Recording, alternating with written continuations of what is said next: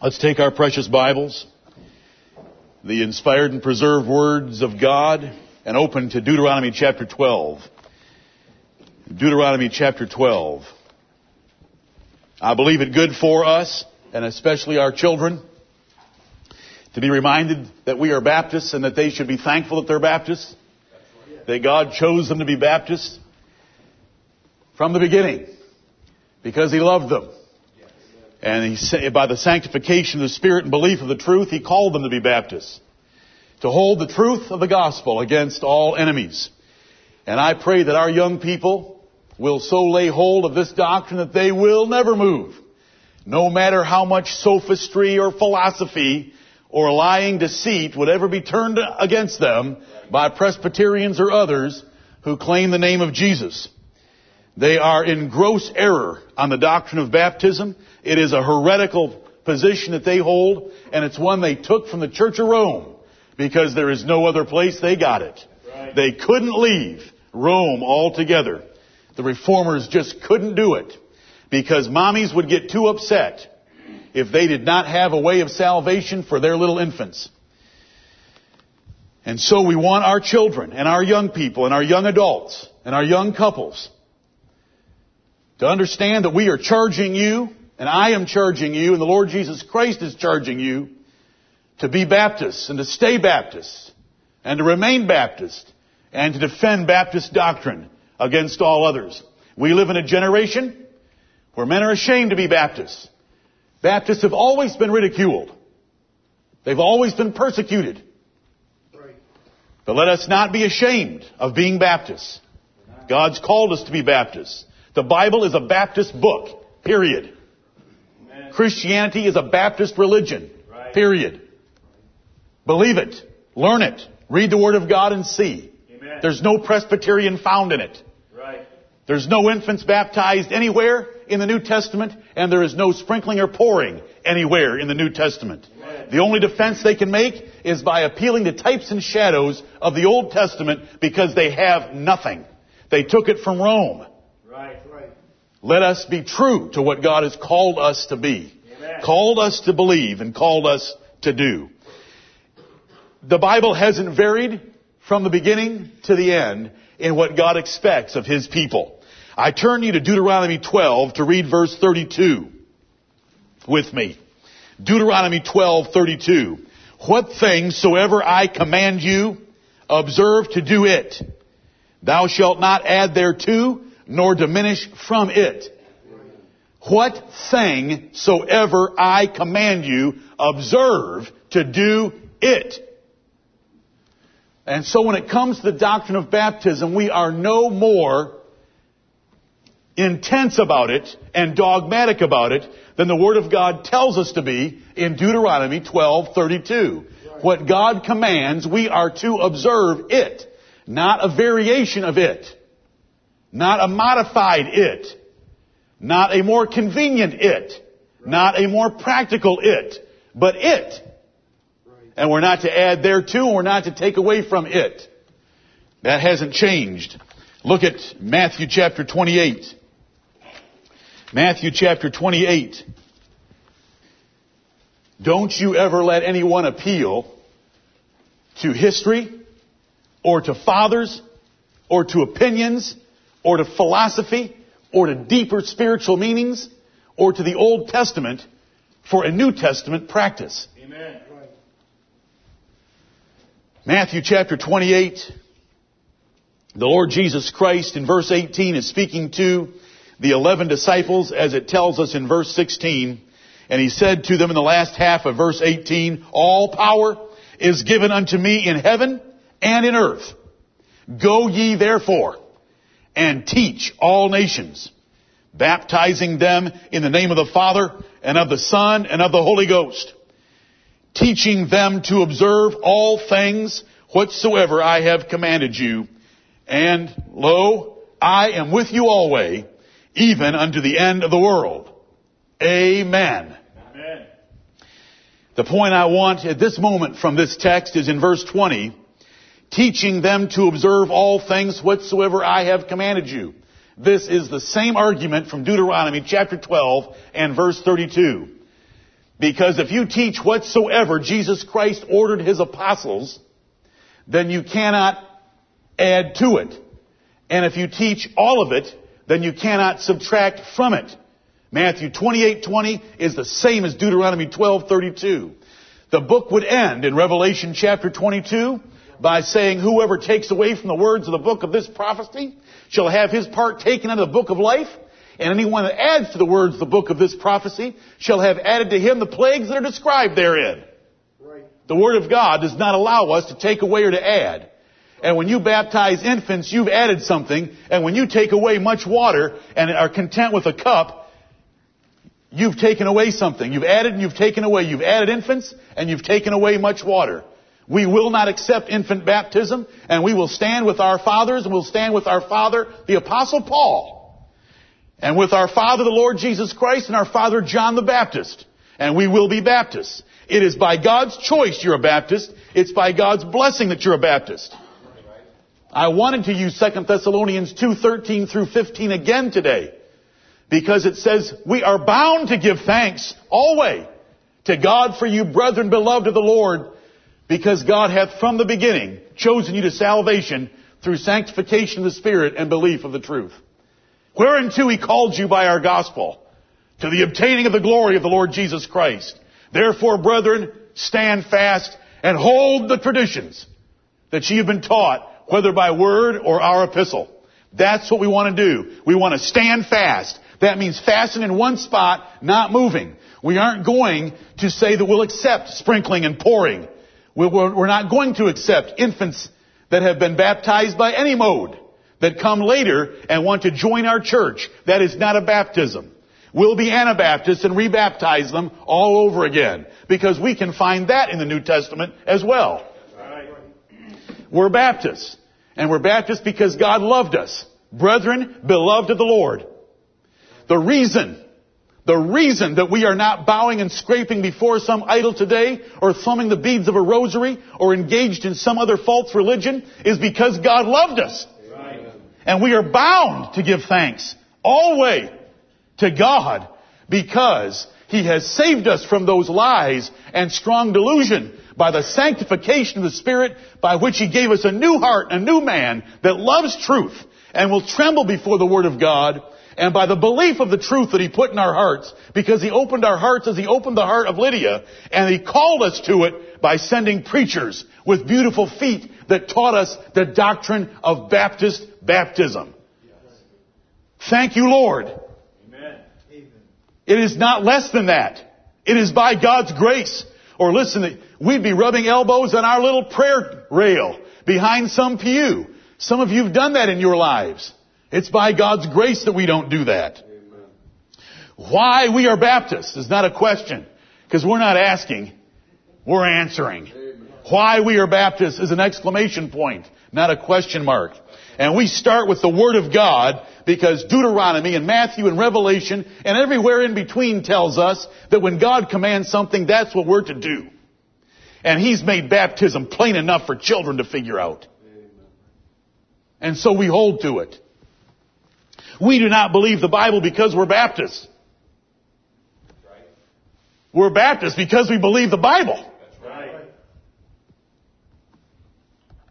Oh, you Baptists just believe the Bible so much. Oh no, we believe the Bible and that makes us Baptists. Yes. Because when we read the Bible and we don't read the church fathers, we end up in the baptistry. And it's a big one, not a little one. Would you die for baptism truth? Amen. Would I? I hope so. I may disagree, and you may disagree with me against this man on many points. But Michael Servetus was burned at the stake in Geneva, Switzerland, supposedly the freest city on earth, in 1553 for 2 official crimes. He rejected Origen's doctrine of eternal generation of the Son of God. As do we. Right. We believe Jesus of Nazareth is the Son of God. 2, he repudiated infant baptism. Right. Those are the two official crimes that John Calvin burned Michael Servetus to death.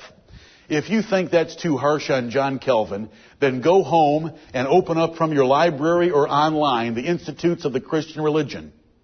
Go to Book 4 and read chapter 16 and see the arrogance and hatred of John Calvin for Baptists. Right.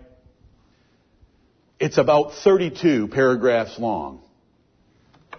And you can read the arrogance, the profane arrogance of that man who had no answers because all he could appeal to time after time after time was circumcision, which doesn't have a thing to do with New Testament baptism. Amen. Not a thing. No apostle ever connected the two. The Lord Jesus Christ never connected the two. We don't want anything to do with Abraham's circumcision. The Council of Jerusalem was to get rid of that doctrine. You would think that if there was ever a time where infant baptism would have been imposed upon the churches, it would have been at the Council of Jerusalem, where circumcision was the great issue at stake. Right. Did they say anything about, we no longer circumcise, but we sprinkle babies? Nope. No. If you read the attacks of our enemies against Baptists, it will stir you up like you wouldn't believe if you have a heart for truth. And if you have a heart for our ancestors in the faith that were persecuted by these people who claimed the name of Christ. John Calvin burned Michael Servetus to death. That is why we don't believe in state churches, no matter how good, how noble, or how far they have come from Catholicism, because they'll do it to us. Paedo-Baptists hate Baptists. A paedo-Baptist is an infant baptizer. That's why it's called paedo-baptism. Don't ever be surprised by the word paedo-baptism. That's why our brothers in South Carolina years ago named their church Antipaedo, Baptist Church of Christ. Would you die for baptism? Michael Servetus did. And he died for the sonship of the Lord Jesus Christ. The true incarnate sonship of the Lord Jesus Christ. Institutes, Book 4, section 16. John Calvin.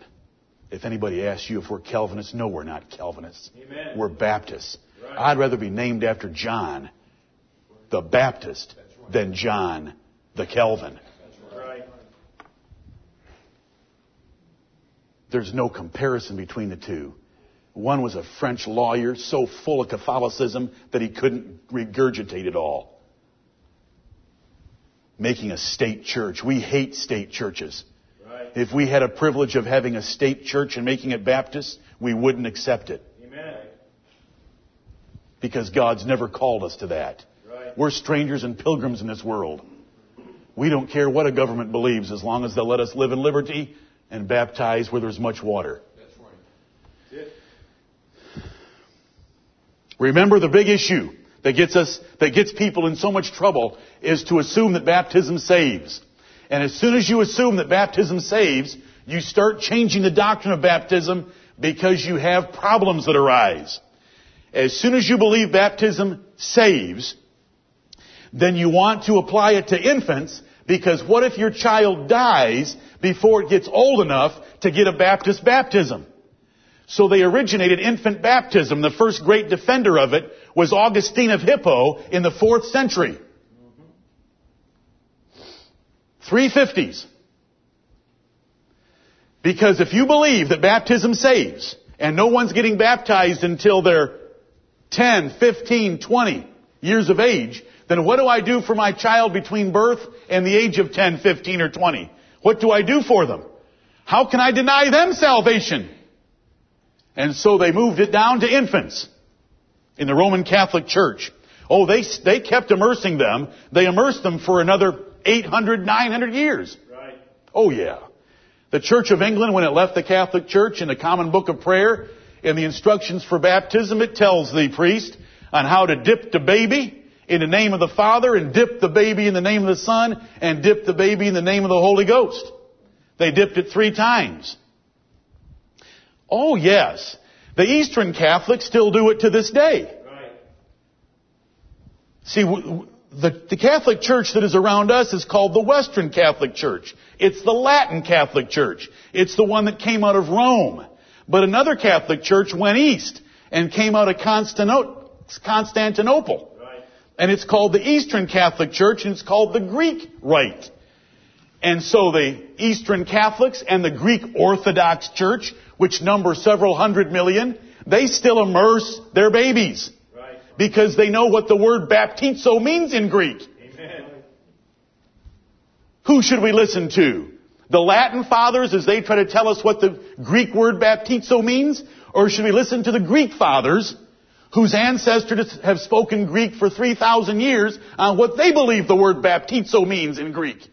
And they show you what it means by they still immerse their babies. Right. I enjoy that. You may not appreciate that, but I enjoy that. Amen. That the Greek Catholic Church still takes the little baby and puts it all the way under the water. Now they're so wrong with doing it to a baby, but I like the fact that they know baptizo means immersion, submersion, dip it, get it all the way under, bury it. Right.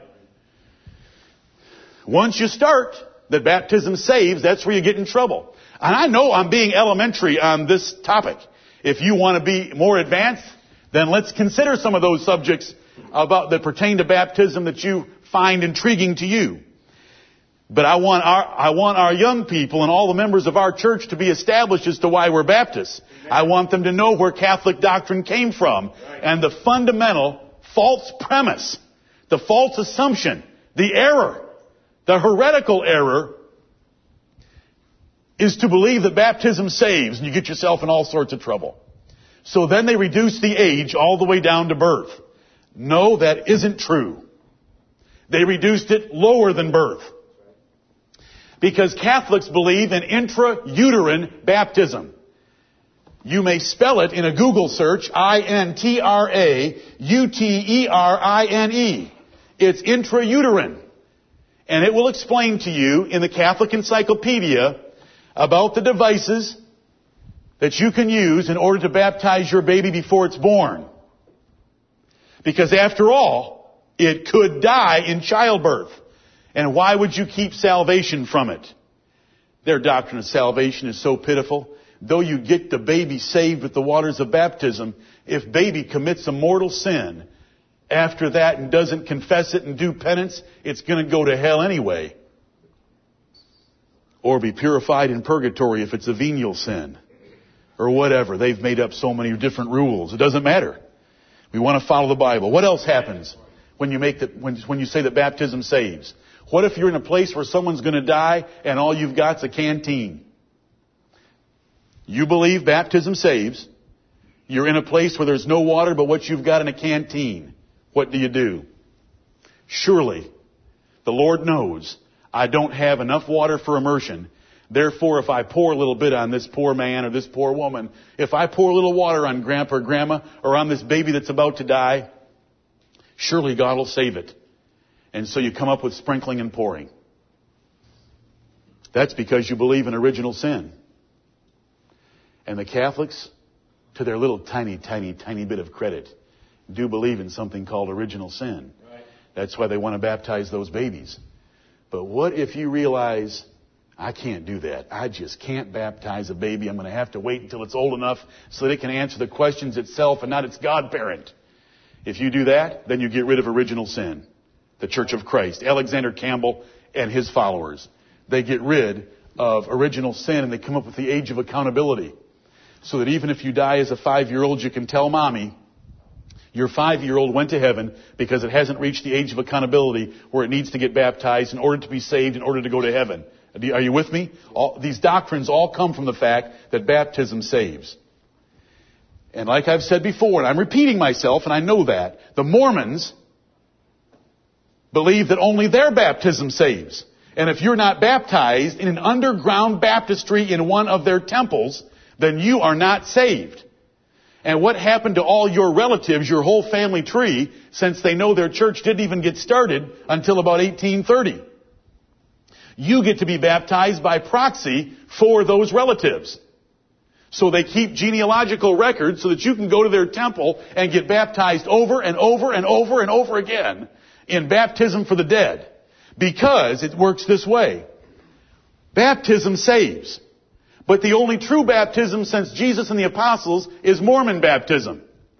Since Mormon baptism is necessary to be saved, and since my grandpa and grandma didn't get to meet Joe Smith, I gotta get baptized for them, so we'll invent underground baptistries in our temples in order to save grandpa and grandma. And it all comes from one faulty premise. Baptism saves. And it doesn't save. And that's why we're Baptists. We don't have to corrupt baptism by pouring a little bit on someone who's dying that hasn't been baptized, because if they're God's elect and they believed on the Lord Jesus Christ, they're going to heaven just as fast as whether they've been immersed or not. And so we don't have any motive to corrupt the doctrine. We argue from our English Bible about words. Brethren, don't you ever accept the word paraphrase about a Bible. The word paraphrase means that some man is writing a novel about the Bible. The word paraphrase. If you find a Bible that's called a paraphrase, it means that somebody on his way to work read a paragraph or a chapter of the Bible and then they put it into their own words. It's a paraphrase. That was the Good News Bible that came out in about 1970. That's the Message that's out today. It's not a translation. It's a novel about the Bible. But see, the Bible uses words very carefully, and it tells us to argue from individual words that God has chosen. And I don't have time to take you back and show you the 8 cases or more that we know of in the New Testament where Jesus and Paul argued from individual words. Right. But the fact that they argued from individual words proves that we cannot trust a paraphrase, because that would try to be argued from man's words.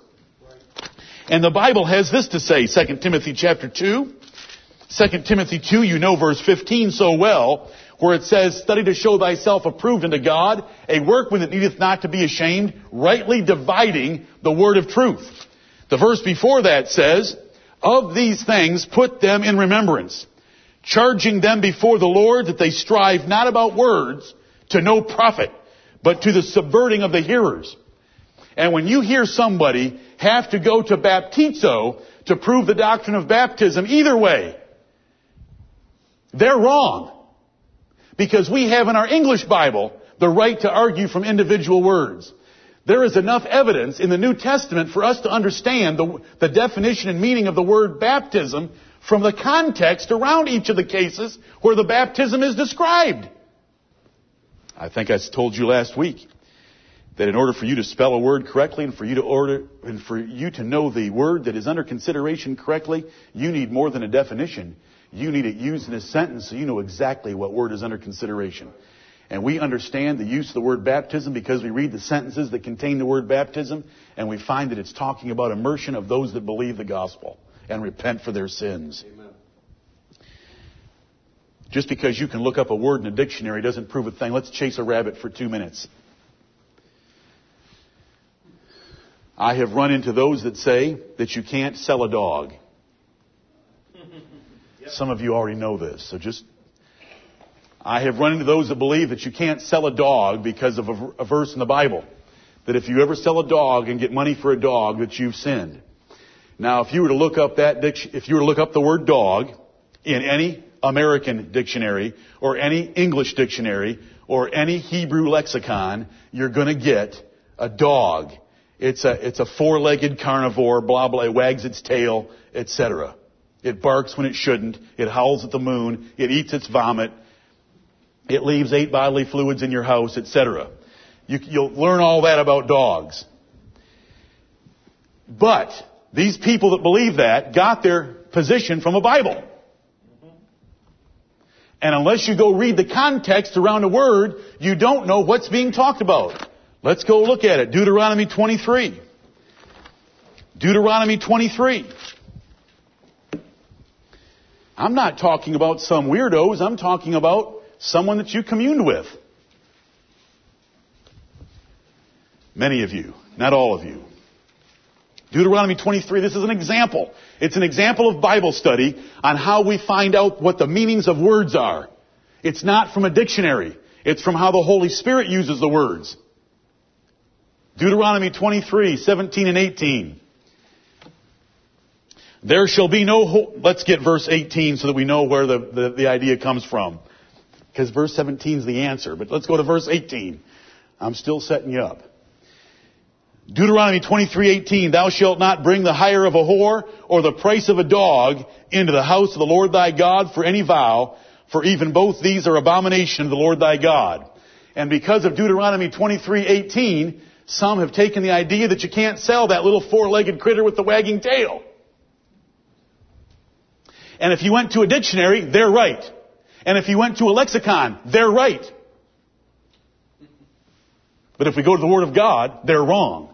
Right. Because Deuteronomy 23:17 tells us what kind of a dog is under consideration. And it may have four legs and a tail, but it's a different kind of a dog. Deuteronomy 23:17, there shall be no whore of the daughters of Israel, nor a sodomite of the sons of Israel. There's two things in verse 17. A whore, which is a female sexual pervert. And then there's a sodomite that's a male sexual pervert. There's a parallelism here. We have the two things in verse 17. When we go to verse 18, we still have the two things. Thou shalt not bring the hire of a whore, the female pervert, or the price of a dog, the male pervert, a sodomite, into the house of the Lord. Right. So we're told by the Word of God what the word dog means in Deuteronomy 23:18. It's a sodomite. And we think it's a very fit and appropriate name for them. They're dogs. Sodomites are dogs by the Word of God. That's the rabbit trail. So when we look at the word baptism, we don't go to a dictionary and we don't go to lexicons. We go to the Word of God. When we find sentences that contain the word baptism, what do they say? They say that they both went down into the water, both Philip and the eunuch, and he baptized them. And when we read sentences like that about baptism, we know exactly what baptism is. We don't need a dictionary. And there are so many complaints against the King James Bible because of the word baptism. Because they say King James ordered the word baptism to be kept to protect infant sprinkling. He ordered that words that the nation knew and understood with religious significance were to be kept from the previous versions. But men attacked the King James Bible for the use of baptism. That if baptism was really immersion, then the King James translators should have said dipping, or immersion, or plunging, or submerging. But we don't need the definition of the word, because we know what the word means by reading the sentences around it. And if you look up the definition in English or Greek, it means to dip, submerge, or plunge. Because that's why we're called Baptists, because we immerse. The whole world knows that. If you walk up to anybody that knows anything about religion and say, why are they called Baptists? Because they immerse. And there's hundreds of authorities that can be raised that have spent years of their lives studying the Greek baptizo. And it means to dip, plunge, submerge, immerse. As the Greek Orthodox know so well. Right. But see, we don't go there. We don't have to go there. We argue from the words of Scripture. We compare spiritual things with spiritual. And we can read sentences that have the word baptism in it. And we know what baptism was. Amen. How many baptisms are there? Hebrews 6 would tell us that there's more than one. But that's because it's referring to all the different kinds. But when we talk about water baptism, how many are there?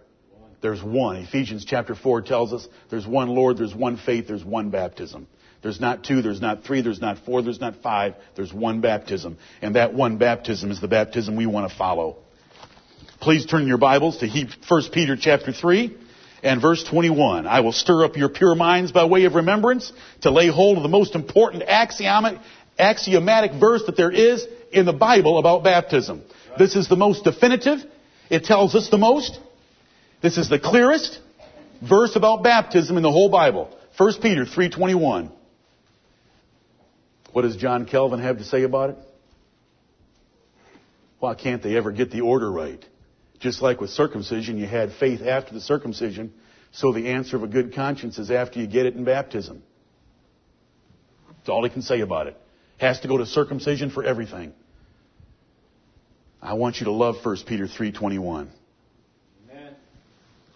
Let's go over it again so that you make sure you understand it. There's no verse that even comes close to 1 Peter 3:21 in all that it says about baptism. It has the three most important statements we want about baptism. That baptism does not save, that baptism is by immersion, and that baptism can't be done to infants. And it says it all. Right. Look at it closely. Remember where it is on the page. Be able to find it when you need it. Understand its three parts.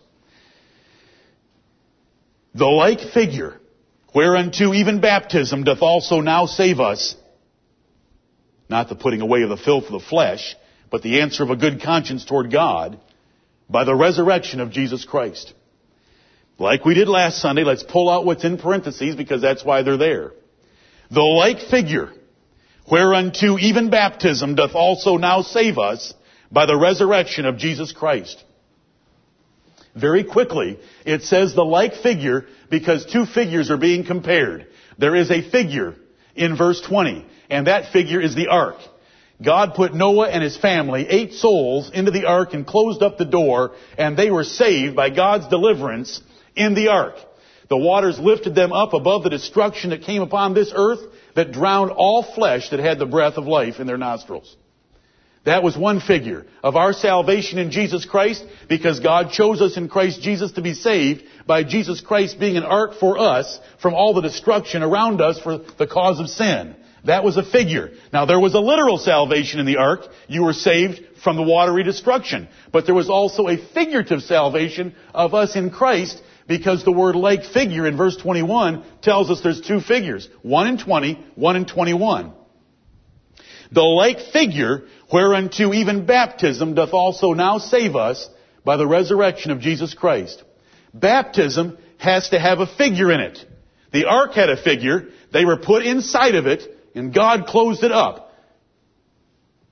And God saved them in it. Baptism has a figure. And it tells us what the figure is by the resurrection of Jesus Christ. The resurrection of Jesus Christ is shown in baptism when we are raised up out of the water. We show that Jesus Christ was raised from the water. The like figure, whereunto even baptism doth also now save us. It's a figurative salvation by picturing our literal salvation in the resurrection of Jesus Christ. 1 Peter 3:21. Baptism is a figure. And it's a figure of a resurrection. Therefore, it requires immersion. If you don't have immersion or submersion or a dipping or plunging in water, then you can't bring a person up out of the water to show a resurrection. So we've got a verse that tells us baptism must be figurative of something. And the figure that it shows is resurrection. And as we go through the rest of the New Testament, we learn that that is indeed the case.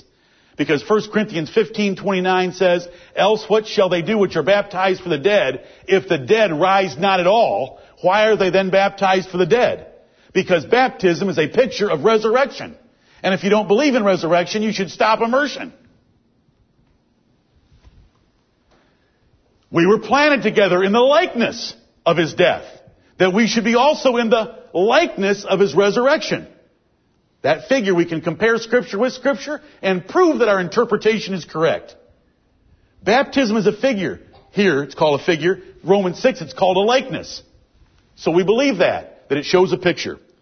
So the first thing we learn as we go into this verse is that baptism is a figurative, symbolic ordinance, and it shows a picture of resurrection. And only immersion shows a picture of resurrection.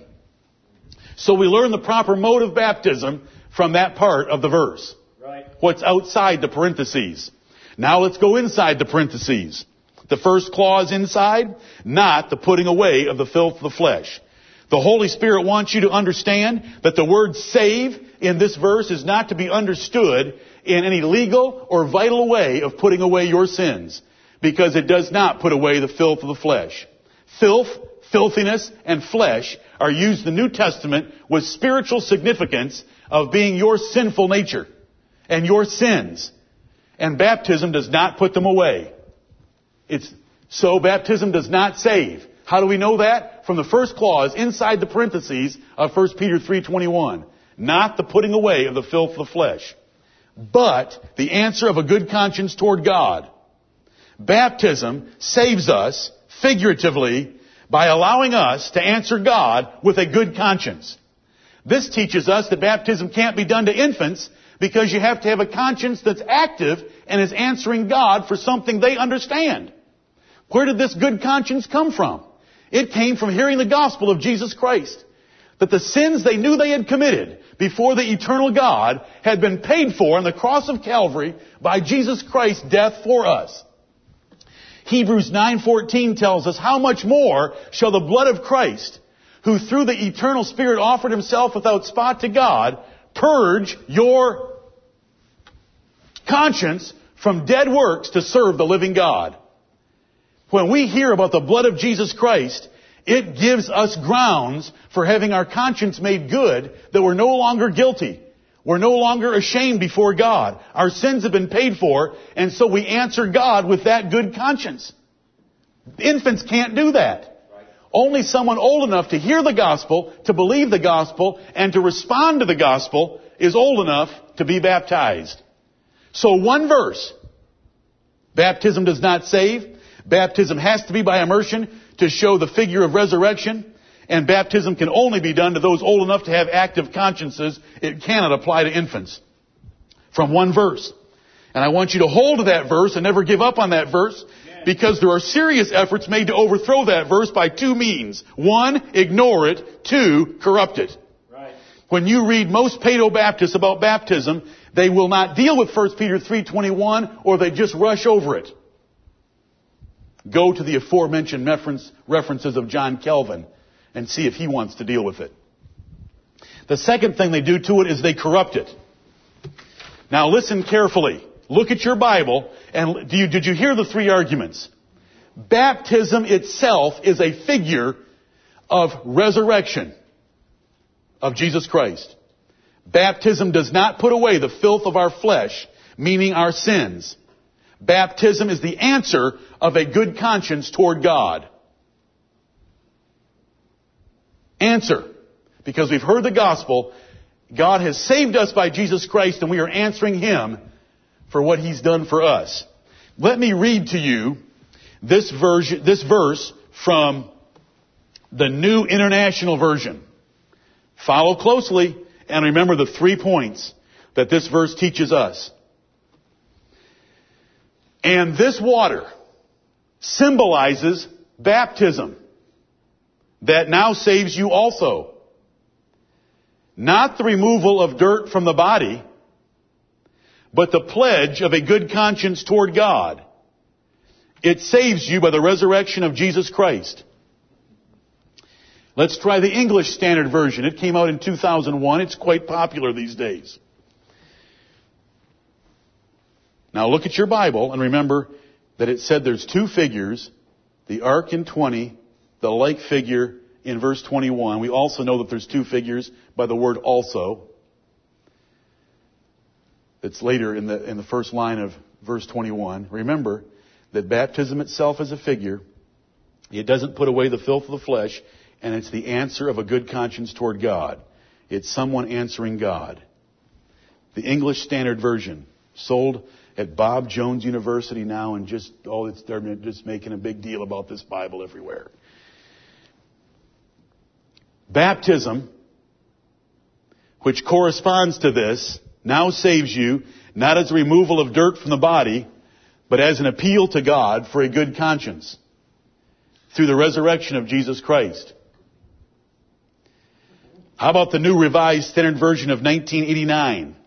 And baptism, which this prefigured, now saves you, not as a removal of dirt from the body, but as an appeal to God for a good conscience through the resurrection of Jesus Christ. They first of all ignore the verse. Then when they've got to print a Bible, they corrupt the verse. And here's how they corrupt it. No longer is baptism a figure of something.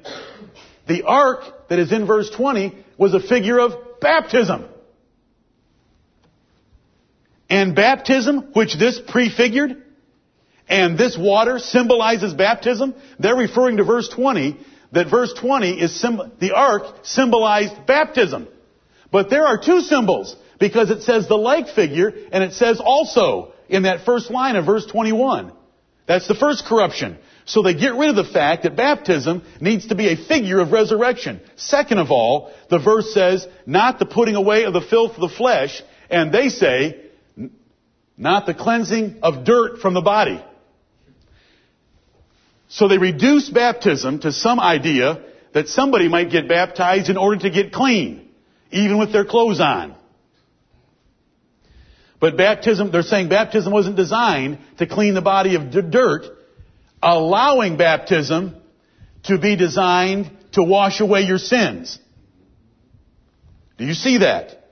Third, our Bible says it is the answer of a good conscience toward God. It means that before someone even gets in the water, they already have a good conscience. They've been regenerated and they've been converted. Initially converted enough to be thankful to God for what He's done. But they say it's an appeal to God for a good conscience, which you could then justify doing it for a baby. Right. There is a war for every point of truth. Amen. And I want you to stand fast and defend the truth of God's Word. Baptism does not save. Baptism is by immersion, and baptism is only of those old enough to have an active conscience that wants to answer God for what He has done for them. We are Baptists because baptism does not save. Baptism is only a figure and a likeness of how we were saved and of how we should be living for the one who saved us. Look at Romans chapter 6 very quickly, and we'll close for our break. Romans chapter 6. Romans 6. You read it last night, hopefully. These are wonderful words. Paedo-Baptists with a degree of honesty in their character will write about these verses and say that it refers to the apostolic and original and primitive method of baptism, which was always by immersion. And you can read them and read them and read them say that. We love Romans 5. I told my children this last night at devotions about how much we love Romans 5 because it shows that God commendeth His love toward us while we were sinners, verse 8. It tells us that we were reconciled to God by the death of His Son when we were enemies, verse 10. It tells us that while we had a first Adam that condemned us by his singular disobedience, we have a second Adam, Jesus Christ, who saved us and made us righteous by His singular obedience for us. And we come to the last two verses, and Paul explains why the law came, why God gave the law to Moses, Romans 5:20, that the offense might abound, that God might show us how sinful we are, but where sin abounded, grace did much more abound. Romans 5 is just crammed full and overflowing with God's grace in Christ Jesus. Salvation is all of God's grace through Jesus Christ's singular obedience for us by Him being our representative, as Adam was our sin representative. So Romans 5 is full of grace. So chapter 6 is going to be a practical exhortation. I preached it just a few months ago to you, the whole chapter. A practical exhortation that we ought to live righteous lives. And it starts out this way. What shall we say then? In light of Romans 5, what should be our conclusion? Shall we continue in sin that grace may abound? God forbid. How shall we that are dead to sin live any longer therein? Now, how are we dead to sin? We're dead to the plan of sin because God chose us in Christ. We're dead to the legality of sin because Jesus Christ died for us. We're sort of dead to sin because vitally we have a new man that cannot sin. Your seed remains in you and you cannot sin, 1 John chapter 3. Okay, that's not what he's talking about. He's not talking about our death to sin that is eternal, that is legal, or that is vital. He is talking about our death to sin because we are converted Christians. And by converted Christians, we have said we are dead with Christ to live with Christ. Amen. That's what he means in the last part of verse 2. How shall we that are dead to sin live any longer therein? Eternally, legally, and vitally, you can't live in sin because it's already been purged away. But practically, you can be foolish and not live as righteously and as carefully as you should. And so he starts to reason from baptism. Know ye not? This is a mental perspective of practical salvation. This is a reckoning of how we ought to reckon ourselves as the disciples of Jesus Christ. It uses the word reckon in just a few verses. But it uses the word know and knowing several times. This is something that we ought to be able to gather from the fact that we were baptized, that we should not be presuming on the grace of God, that we should be living as sinlessly as possible. Shall we continue in sin that grace may abound? God forbid. How shall we that are dead to sin live any longer therein? Well, how are we dead to sin, Paul? Know ye not that so many of us, as were baptized into Jesus Christ, were baptized into His death? When we were baptized by being immersed in water to identify ourselves with Jesus Christ, we identified with His death. What aspect of us did we identify with death? Did it mean we wanted to die physically as soon as possible? It meant that we were going to put to death the old man, the sin nature that we had, just like He died for sin. Keep going. This is a wonderful Baptist passage, just like the rest of the Bible. Amen. Verse 4, therefore, we are buried with Him by baptism into death. Baptism buries us. Because it says we're buried by baptism. Therefore, we are buried with Him by baptism into death, that like as Christ was raised up from the dead by the glory of the Father, even so we also should walk in newness of life. The point here is not eternal, legal, or vital. It's practical. It's practical. Look, the first two verses tell you it's practical. Shall we continue in sin? No, because by our baptisms, we identified with dying to self. We killed self. We buried self. We buried it with Christ. He died for our sins. We die against our sins as well with Him. And that like as He rose up from the dead by the glory of the Father with a new life, a resurrected life, even so we also should walk in newness of life. This is what we're to know about our baptism and know about our conversion. That when we followed Christ, we identified ourselves by being buried in His death and risen in His resurrection. So that we are putting to death our sins, that we're not going to live that way anymore, and that we're going to live a new life. Verse 5. Oh, he runs this argument for about 10 more verses. Right. Through 13. For if we have been planted together in the likeness of His death. See, here's the word likeness. Baptism is a figure, and it's a figure of death and resurrection. How do you plant something? You stick it down under the ground. You don't just lay it on the sidewalk or the pavement and sprinkle a little dirt on it. You stick it down under the ground. A body is planted. The Bible calls our bodies being buried in a cemetery, putting a seed in the ground because a new plant's going to come up from it. Therefore, 4 in verse 5, if we have been planted together in the likeness of His death, we shall be also in the likeness of His resurrection. These are things that we are to know. That when we are converted and we are baptized, if we are baptized properly, sincerely, understanding the ordinance, we are burying ourselves to rise to walk in newness of life.